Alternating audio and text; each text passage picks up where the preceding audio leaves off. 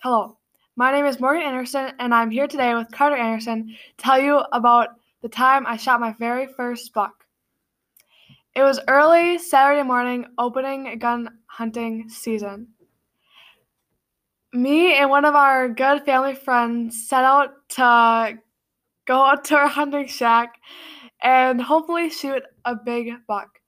When it was youth hunting season, we saw a couple bucks, but they weren't in the right direction to shoot because they were either facing towards a road, a house, or land that wasn't ours. So we thought we'd wait and get them in a couple weekends.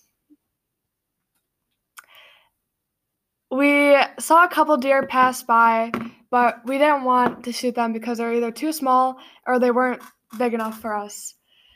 So finally, we saw the one.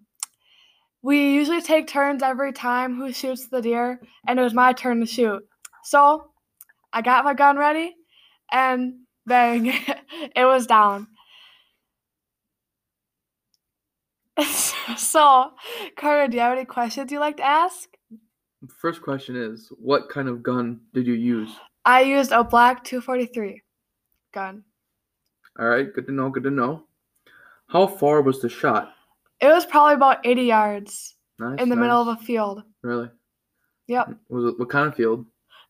like a hay field that had been cut down from the summer before. Yeah.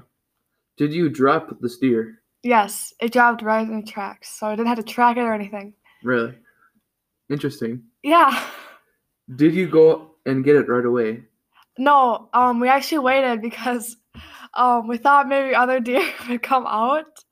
So we waited until about like noon before my dad got there to help get it out, just in case if another buck or doe would come by for Dale to shoot.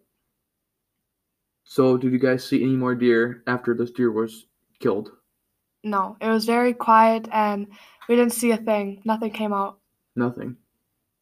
Nope, nothing. All right, I have no more questions for you. Well, thank you, Carter, for being my special guest today. And that was the story of me shooting my first buck. Thank you for listening.